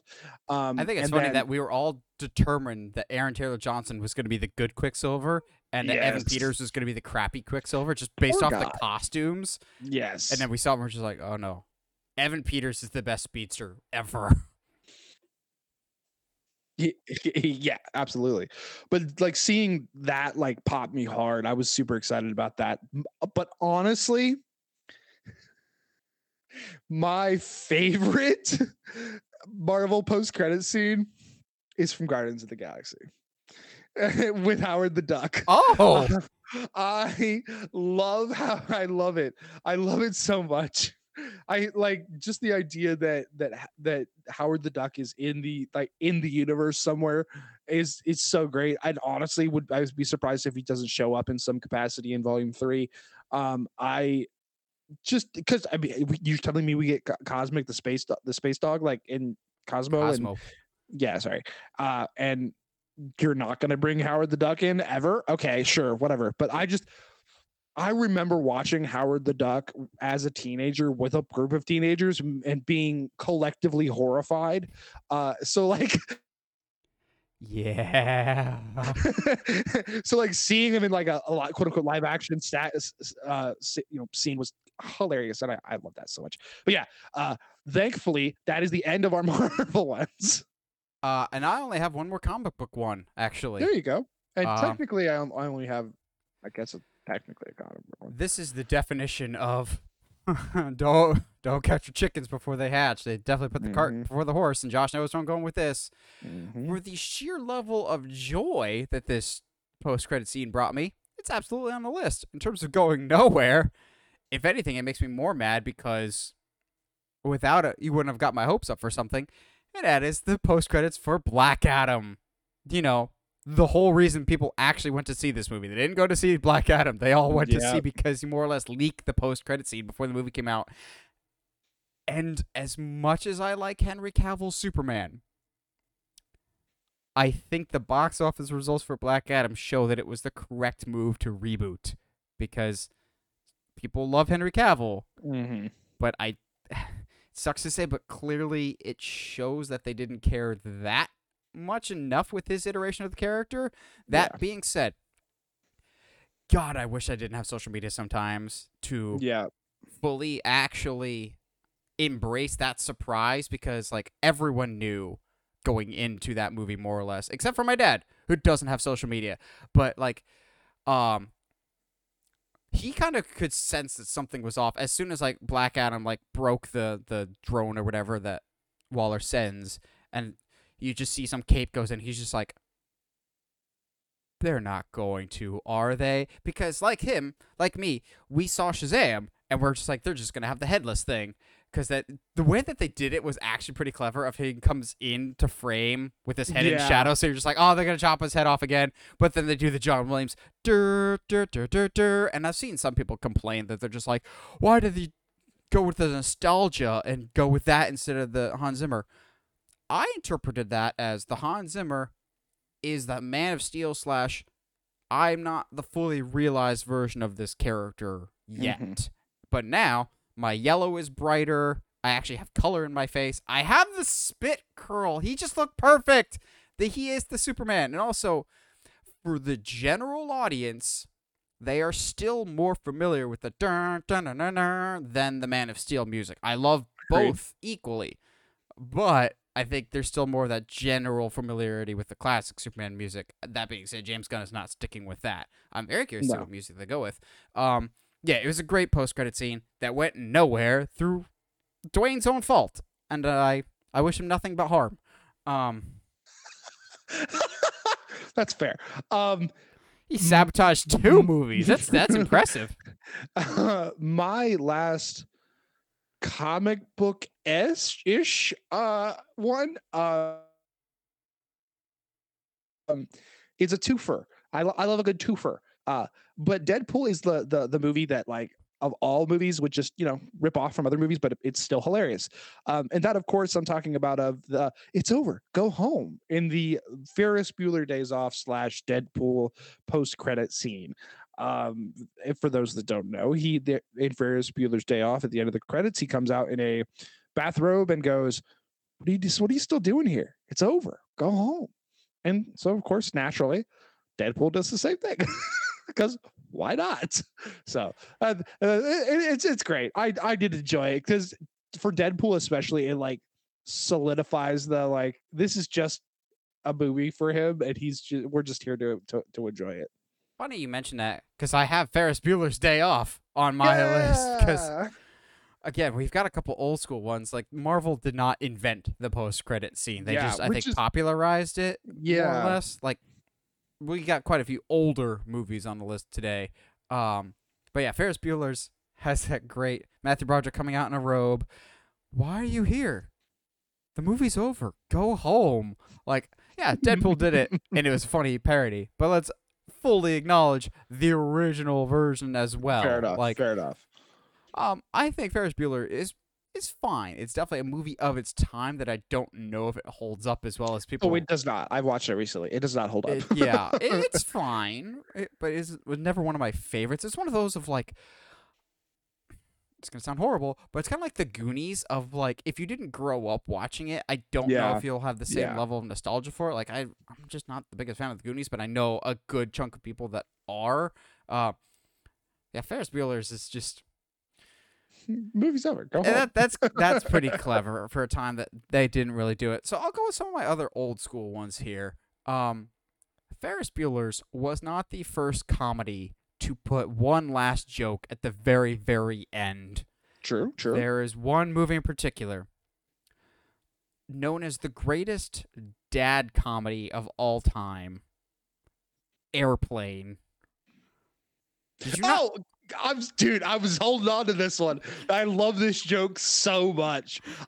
You'll see this is a theme. Like, I love movies that like will just insert a joke that goes nowhere in the beginning of the movie, and then at the end of the credits, we bring it back. Yes, the Airplane post-credit scene is chef's kiss, so good because you forget about it. You forget about the setup.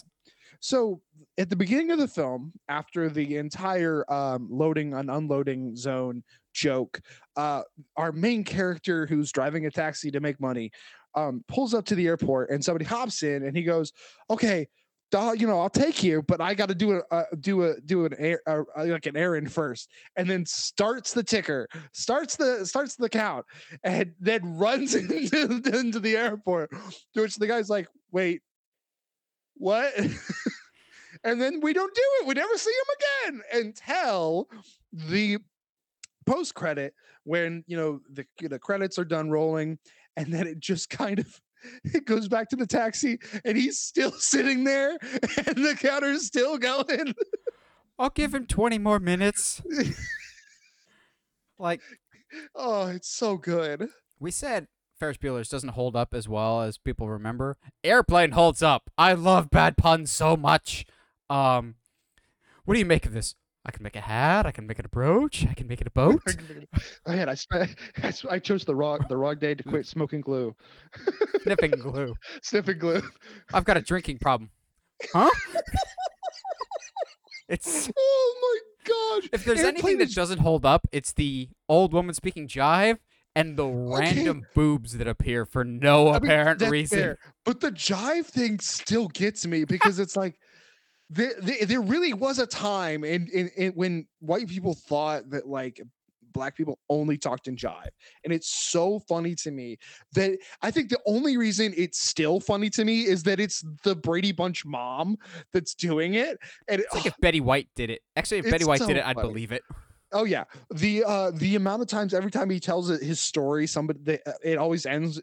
The section of the story always ends with the person that he's telling the story to like offs themselves. So funny. Shirley, there's something you could do. There's nothing I could do, and don't call me Shirley. Like, oh my gosh, it's The so Shirley good. thing is still a recurring joke in my family. You cannot say that Absolutely. word without that eliciting various Dude. responses. Oh my gosh. Um, She's like teaching how to use Tupperware to like this tribe in like the middle of nowhere, and these Tupperware will help with the monsoon months to keep food fresh. Oh my gosh. so my other, yeah, looking at this, the rest of them are kind of newer movies. My other old school movie is also the one that I've got a mini rant for. I put this on this list because I know a lot of people put this in their best of. I put this whole movie in my I have very conflicted feelings, but I especially hate the finale for this movie. Before he did Harry Potter, which we might talk about in a little bit here. Christopher Columbus, the guy that did Home Alone, did a movie called He found Young America. Sherlock Holmes. And I'm very conflicted about this movie. So for those that don't know, Young Sherlock Holmes is a story about a young Sherlock Holmes at a boarding school, and John Watson appears one day. They go to school together for a little bit. I'm just like, but as a Sherlock Holmes fan, this breaks all forms of canon whatsoever, to the point of the movie at the beginning and at the end have a disclaimer saying this is just a glorified fan fiction. Do not count this as an adaptation or else we will get in trouble. So, like, it's actually in the movie. I'm just going, good, Yeah. because you're blasphemous. It just, some parts of it work, but also, like, it is Temple of Doom levels of scary and effed up. Like, you expect for a kid Sherlock Holmes, they're just like, someone's stealing something from the pantry or laundering money from the school. No, there's a cult that sacrifices students in the basement of the building by burning them alive with scalding hot wax or water, like boiling hot water, and we see someone be burned alive while God like the dang, person sacrificing them jeez. is wearing a giant Anubis head. I'm just going, PG, okay. But Ratings really didn't matter back in the day, man. everything's made up and the points don't matter. But basically, Sherlock and Watson are like friends or whatever, but they have a teacher that Sherlock looks up to. It's his good friend and whatnot. But we find out that he's the cult leader. I'm going, okay, whatever.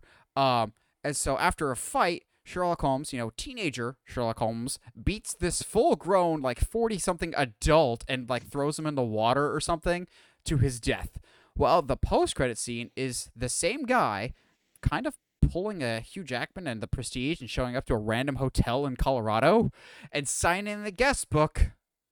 As you guessed it, Professor James Moriarty, to which the first time I saw that, I'm pretty sure I raged and left the room. And my parents were just so confused. They're just like, what? I'm just like, no, that is not how Moriarty is portrayed. He's more or less around the same age. Yes, he's a professor, but Sherlock and Moriarty barely have that much history. This whole thing ruins the Sherlock Holmes canon. It makes no sense. It's worse than Tumblr fan fiction. Christopher Columbus, you're better than this. Do better than this. I hate this movie so much. It's as a movie, it's fine, but as a Sherlock Holmes movie, it is hot garbage. And the fact that they didn't set him up to be Moriarty whatsoever, they're just like, he's got an actual name, he's got an actual story, but shoehorning the Moriarty connection at the very, very end felt so cynical. I'm just like,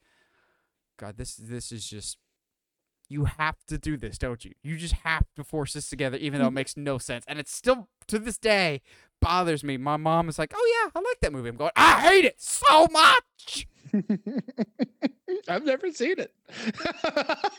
I think you'll enjoy it more than me, but you'll be like, yeah, this is dark. No. This is dark. Just the sheer fact that that it's just like a kind of a fan fiction for Sherlock, I'd hate it. I hate it so much. It's like a pup named Scooby-Doo almost. You want to see him when they're in junior high? No. Yeah, no, I don't. I really don't. No. What? No. So, now that I think about it, now that we're on the topic, another Chris Columbus directed movie is one that I like considerably more than this. That Josh may forget is actually a thing that we can talk about. Harry Potter. And Josh is going, what? Harry Potter has a post-credit scene? Yeah, I don't remember her post-credit scenes. Harry Potter and the Chamber of Secrets sure as heck does. What? Josh hasn't seen this scene. Yes. Okay. To be fair, I probably have, but like I have concussion brain. I don't remember. Harry Potter and the Chamber of Secrets is the only Harry Potter with a post-credit scene, because I'm not counting the epilogue at the end of Deathly Hallows Part 2. So at the end credits of Chamber of Secrets, we pan down to Diagon Alley again, and there's a sign for a book signing, and it's a moving picture of Gilderoy Lockhart that says, "Who am I?" Oh, yeah. Because Gilderoy Lockhart got obliviated, so he doesn't remember who he is. So just this little sign with an uber confused Kenneth Branagh going, "Who am I?" You're Jean Valjean. That's some other fantasy movie. But even as a kid, I'm going, all right, that's clever. It's just weird that there's only one Harry Potter that has a post-credit scene. Yeah. But it's got such a good joke that Kenneth Branagh could poke fun at himself that they put this scene in. Because it's not, well, we do see Gilderoy Lockhart again in the books. Don't we see him like for a brief second in like the 5th or 6th book when they go to the hospital when Arthur Weasley gets attacked or something, and he's still kind of an idiot that doesn't remember anything? Yeah. But the fact that we like circle back to it, I think is just chef's kiss. I'm like, just because he's such an insufferable character, just kick him while he's down even more. I just kind of love it. Yeah, and I love that. To me, that's a great joke, and also that kind of confirmed to me as like as an audience member that we're never going to see him again, and I was really happy about that. I was like, thank goodness, because I cannot stand this guy. Not as bad as Umbridge. Yeah. So well, I got 7 more. Evil. How many more you got? I've got like 5. Okay, I'll knock out a couple more. I'll knock out my 2 video game ones. Uncharted's post-credit scene is better than its entire movie. Because Uncharted's post-credit scene actually felt like they watched the game before they made it. Like, okay, here's another mini rant here. I swear, whoever directed the Uncharted post-credit scene is different than whoever directed the rest of the movie, because the level of detail in the post-credit scene is simply astonishing. So, essentially what it is Nathan Drake wearing his Francis Drake ring. He's talking to some criminal or whatever, trying to get some information, potentially about the same gold that's in the very first Uncharted game. It's never fully stated, but it's implied. Also, Eddie Raja might be there because we see a gold gun, but it's never confirmed. But they look like they're in the exact same restaurant that Nate and Sully first talked to each other in flashback scenes in Uncharted 3.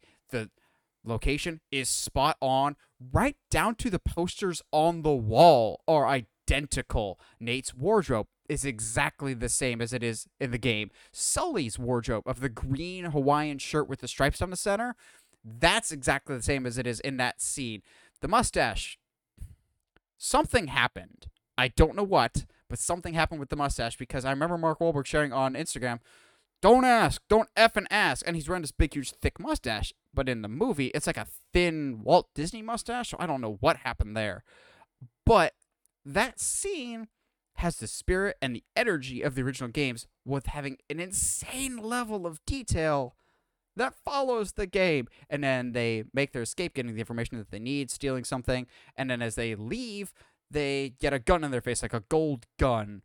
And then they just cut to black. So it's meant to potentially be Eddie Raja for the first game.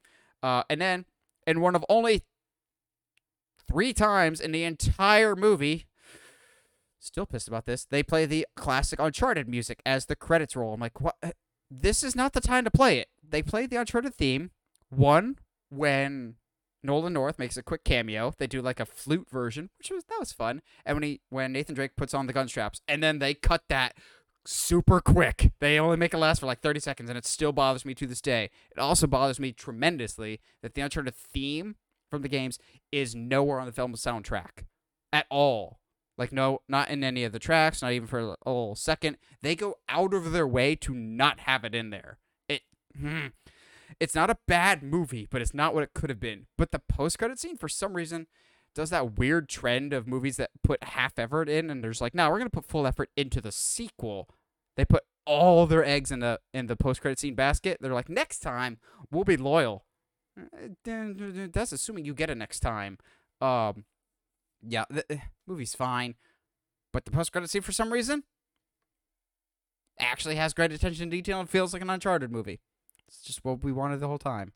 The other one, it's a movie that I know Josh has seen, and we all kind of saw this coming a mile away, but it still made me happy, and especially made Heather happy, because besides Yoshi, it's probably her favorite video game character ever, and that is the arrival of Tails at the end of the Sonic movie.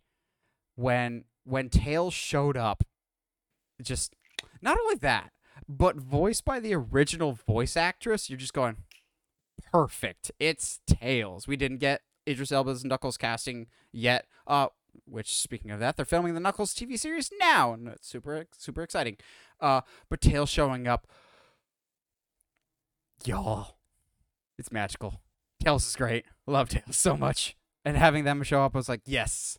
And without saying too much, Mario also kind of follows the same trajectory of, here's a fan favorite character, but I think Sonic does it a little better because it wasn't previously set up earlier. Yeah, because I think Sonic is that one is Sonic 1 is on my list as well.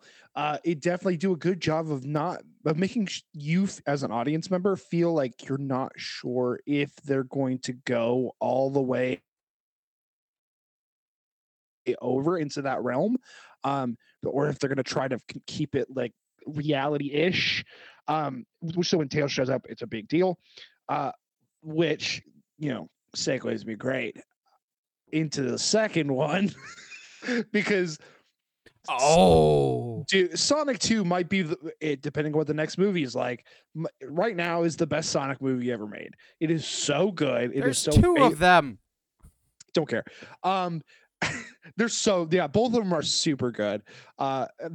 This first one is better than it has any right to be, especially of all the craziness that leads up to it.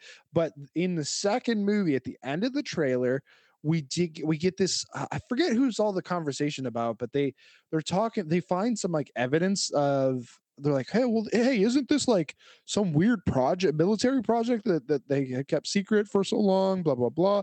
And while they're talking, they do a pan up of Shadow in a tube. And I when I tell you, I didn't think we were going to get a third one. I didn't think let alone get a second movie. But I certainly didn't think we were going to get a third one, especially when they went so hard in the second. But you're telling me we're going to have a non-Eggman controlled Shadow in the third movie? All right, yeah, I'm here for it. Let's go. Absolutely, let's go. I'm so stoked. I was happy. That was one of those of just like, there's a couple times that I was just like, maybe it's predictable to do this end credits, but I don't Mhm. care. And that was one of those I was like, they really need Yeah. to do Shadow in the end credits. And when they do, it's like, yeah. One, I like being right, and two, I like when they just do the obvious pick. It's not hard to make us happy. Just give us Yeah. what we want, movie studios. We're not that demanding. And he looks so good too, is the Oh thing. yeah. I was like, oh, because it would have been easy to just make it like a Sonic model and then paint it black and white. Like it would have been black and white and some accents of red. It would have been so easy, but the fact that they don't go, they do make him his own kind of like model, character model. Gosh, I'm so excited to see how it looks when he's keeping up with Sonic with his jet shoes. Oh, He's it's gonna got to be go so good. fast. I'm so excited about it. So I got 5 more. Okay, hit me with 2 more. Almost all of them are action except for this one. This is a dramedy, more or less. The Disaster Artist. Dramedy. Have you never heard that? No, I don't think I have. That's great. Okay, people at home, you know what a dramedy is, right? Like you've heard, that's a common phrase. We're not gonna make this sound like I'm stupid, okay? No. You did I that. mean, You have done that yourself.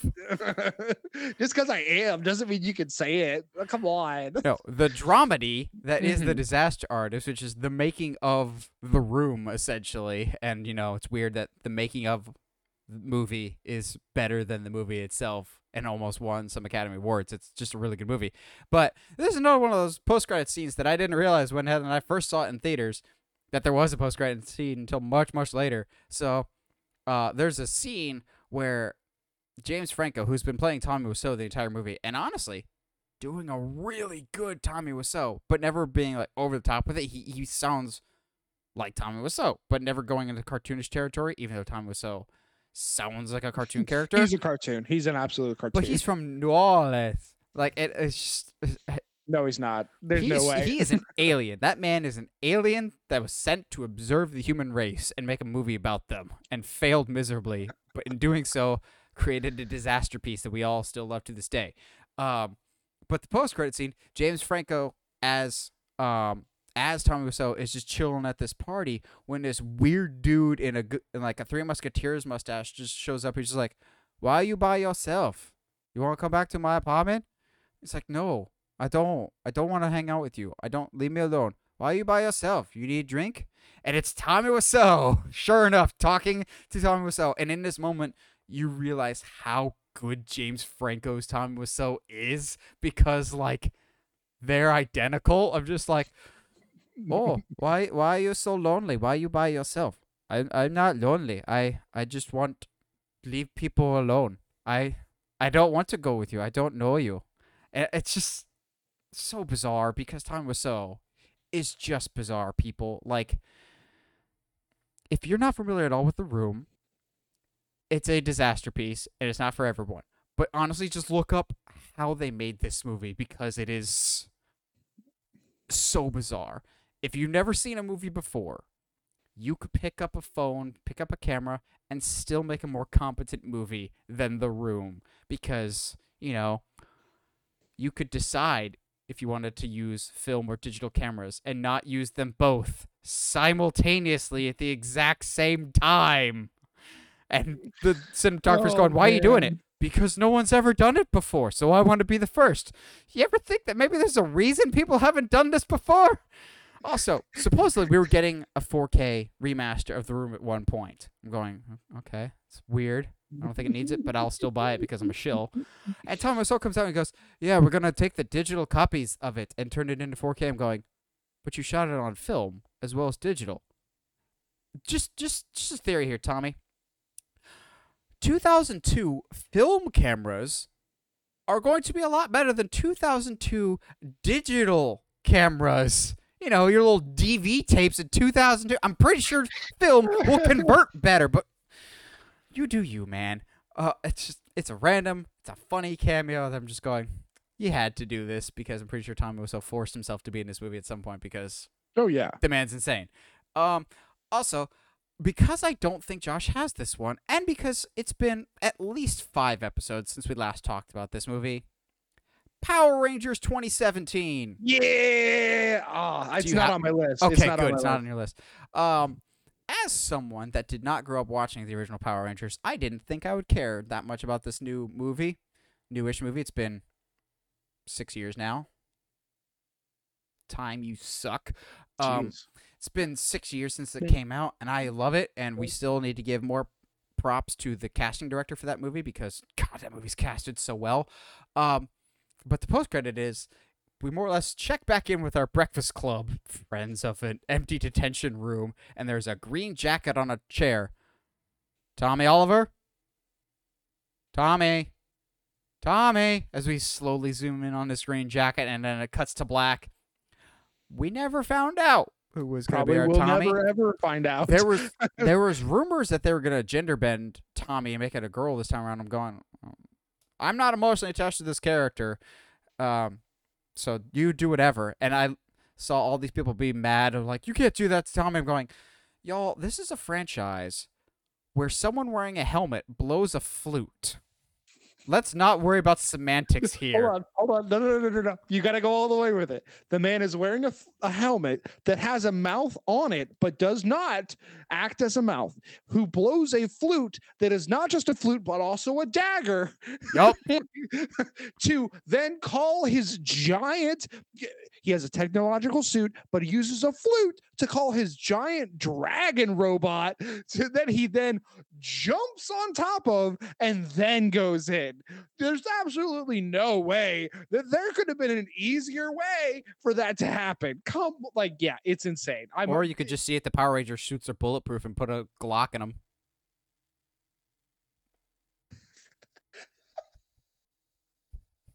I'm just imagining the sequence where they're like, Power Rangers, form of a pterodactyl, pam pam. I'm picturing that as like a Key and Peele sketch of I feel like it is. Key and Peele could be like it's not Zoltar, who's a Lord Zed. One of them could be Lord Zed and one of them could be Rita Repulsa, and the Power Rangers are doing this like 5-minute load up and they're just like, these morons. Boom. It's just blast. Like, why did we do that 5 seasons ago? I don't know, man. It is hilarious that like every single way that, like, just a little, Mighty Morphin Power Ranger tangent here. It's so funny to me that Rita Repulsa and Lord Zed, all of the ways that they come up with to get rid of the Power Rangers are always the most convoluted ways that do not work and will never work. It's what a show. I love that. I am such a Power Ranger guy. It's hilarious. I was not allowed to watch them growing up, but didn't stop me from getting it from the library. Anyway. All right, I got 3 more. How many more you got? Let's go. 3. Here we go. Home stretch. All right. I know that I'm a little iffy on it, but I know that you did not enjoy Monsters University. However, I love me a good payoff joke.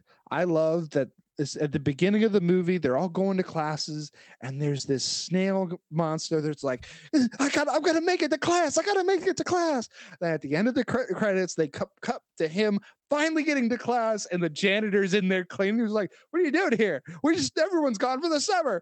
The snail's like, "No!" I love it. It is one of my of the jokes that happen in Monsters University. It is one of my favorite jokes. I when it comes to Monsters University, I am one of those people that I enjoyed it. It's definitely not as good as Monsters Inc., but I at least had a good time with it.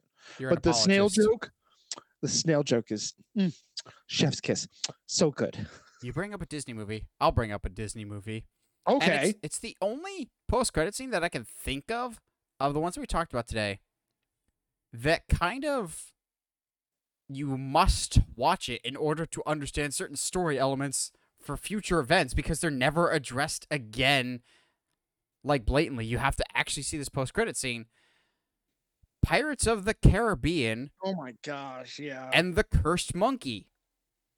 The monkey stealing the gold and becoming cursed again happens in a post-credit scene, but from every Pirates on after the first one, we see the monkey is back being a skeleton. And if you didn't see that post-credit scene, you would be super confused why this monkey is suddenly invincible and running around with eyeballs, but invincible. Like, look, undead monkey. Boo. like it's this running joke, but they only ever called attention to it in the post-credit scene. So if you skip the post-credit scene for that first one, you're watching 2, 3, and 4 going, wait, why is the monkey cursed, but no one else? But also, is the monkey part of the crew, and is the whole crew cursed again? Like, and don't overthink it, guys. I know it's supposed to be a joke, but don't overthink it, because as a kid, my brain's just going, well, then the treasure is not what a treasure was before. It's not complete. It's not whole. Someone took from the treasure, so the pirate should be cursed again because of the monkey's actions. Pirates of the Caribbean 2, Monkey's Island. It was an important scene. It was. But the fact that they just kind of slapped it at the end and then expected everyone to be caught up with it going forward, I'm going, this is kind of a big thing for this one individual character. It is. And crazy enough, it's not the worst decision the Pirates franchise has ever made. Yeah. So this is a technicality. It is not. It is. Yes, it is Deary. It's like a mid credits, but it extends all the way through the end of the credits as well. And I guess this doesn't count. Actually, the more I think about it, I was gonna bring up the whole. Every single bit they did at the end of 22 Jump Street. I was thinking about that, but yeah, I wouldn't consider that one. Yeah, and now that I'm thinking about it, I don't think it counts. It's hilarious. Don't get me wrong. Also confirms that they're never going to make another one. But they were supposed to cross over with them Men in Black. Yeah, which is wild to think of that. Men in Black needed them a lot more than they needed them. Yes, than absolutely. they needed Men in Black. Yeah. Yeah. So I guess that doesn't count. So I guess I'm. So, my last two can be lumped together because they both either were part of a crossover or teased a crossover. One that was actually in a crossover that did actually result in direct action for the sequel, even if we all collectively try and forget the sequel because we couldn't see anything. The post-credits for Alien vs. Predator. I will still die on the hill. I will die on this horse. That Alien vs. Predator is not that bad. People make it out. It's just like, it's the worst. It's not that good. Like, both Alien and Predator have far worse installments in their franchise than Alien vs. Predator. Like, it's PG-13. They still get away with quite a bit by just changing the color of the blood. You get that great xenomorph decapitation. Oh, it's so cool.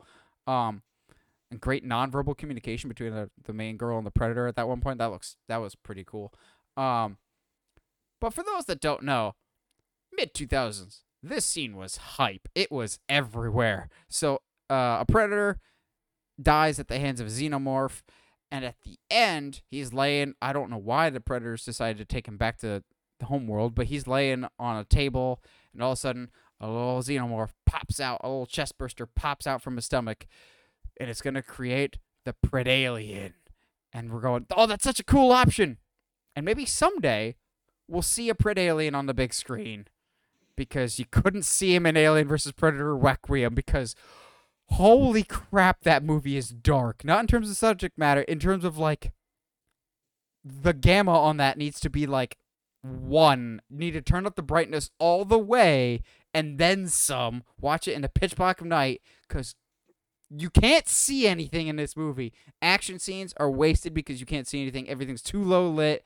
Not a great movie. I like Alien vs. Predator. And it has a great tease to set up. Okay, what if the Alien and Predator merged into one? Is it a little fan fiction? Oh, absolutely, but I don't care. Just wish it paid off a little better. Alien versus Predator is fan fiction regardless. They're like, hey guys, let's take these two franchises that really don't have any relation whatsoever and I'll throw them together. No. Fan fiction was Alien versus Predator versus Ash from The Evil Dead. Ash from The Evil Dead has crossed over with so many people, whether it makes sense or not. Like, and also, just honorable mention to Ash's quick cameo at the end of the Evil Dead remake. All he says is groovy. Like, okay, you exist in this world too. You could have helped out. Like, whatever. My last one is not a crossover movie, but it set up a crossover movie. Also, it made me happy because it just proved that I was right about some things. When we were in college, I definitely remember predicting this is the trajectory that they're gonna go with for the MonsterVerse. You're gonna get Godzilla, then you're gonna get Kong Skull Island, then you're gonna get Ghidorah in Godzilla King of the Monsters, and then you're gonna have Godzilla versus Kong teaming up against Mechagodzilla. It's exactly what happened. But by and large, to me, the best post-credit scene, even though we all knew it was coming, is at the end of Kong Skull Island, when the survivors of the island are all being debriefed by Monarch, and they're going, there's these things called Titans, and they've existed for thousands upon thousands of years. Then you see the Ghidorah with the 3 heads, and then the last picture, you see a Kong sketch fighting a sketch of a Godzilla, as you just hear the Godzilla roars, cuts to black, and even me, who is the most casual of casual Godzilla fans, I'm going, okay, that thing I'm feeling, that's called hype. Now bring back Ken Watanabe back from the dead and let him say, let them fight again, because Godzilla vs. Kong was a lot of fun. Now, I'm sure it's even that scene gets you more amped if you're a fan of the franchise, but even as a casual, I'm going, that alone, hearing Godzilla roar, gets me hyped for this movie, and I'm glad it actually delivered. And, as me, who's the ultra casual fan, was like, that's something that can happen? Oh my gosh, let's go. Josh discovering rights is always a funny thing. Yeah, that's always fun. My last one is probably the most left field I think will ever be. And to be fair, I thought this scene was the end of the movie. It's not. It's at the end of the credits. So the crazy stuff, the crazy things that happen in Napoleon Dynamite, there's a lot of them. There's a lot of very memorable moments. Oddly enough, the end credit scene, Kip's wedding, is like one of the most memorable moments in the movie. For those of you that don't know, there's a running gag in the movie in Napoleon Dynamite that Kip has met someone through the internet. He's been chatting online with babes all day. He's just jealous.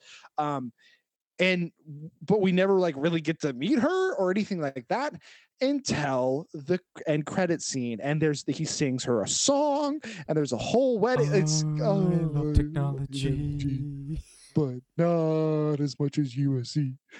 Gosh, it's so good. It is easily it's one of literally when I was trying to get the list together, and I was ran a blank, and I was like,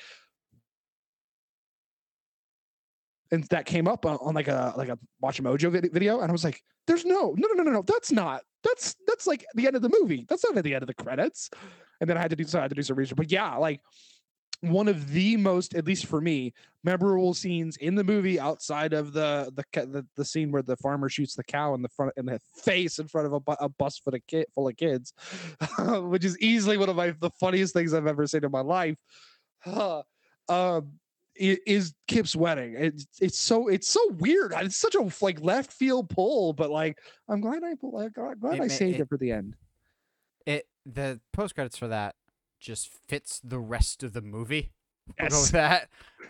I'm not the biggest fan of Napoleon Dynamite, but I think that's because I had hype going into it. Just everyone keeps saying it's the most funny thing in the world. I think for Napoleon Dynamite, you can't have expectations going into it. Have no you expectations. Just watch it and roll with it, which is weird because the same director did Nacho Libre, which I freaking love, and it has more or less the same humor, but I think it works better for Nacho Libre. Although both Nacho Libre and Napoleon Dynamite have this weird thing of they're super chill, almost G-level humor, nothing super inappropriate, yes. And then they'll do one joke that's uber dark, like Napoleon Dynamite skewering a man in the eye with corn. I'm going, yes.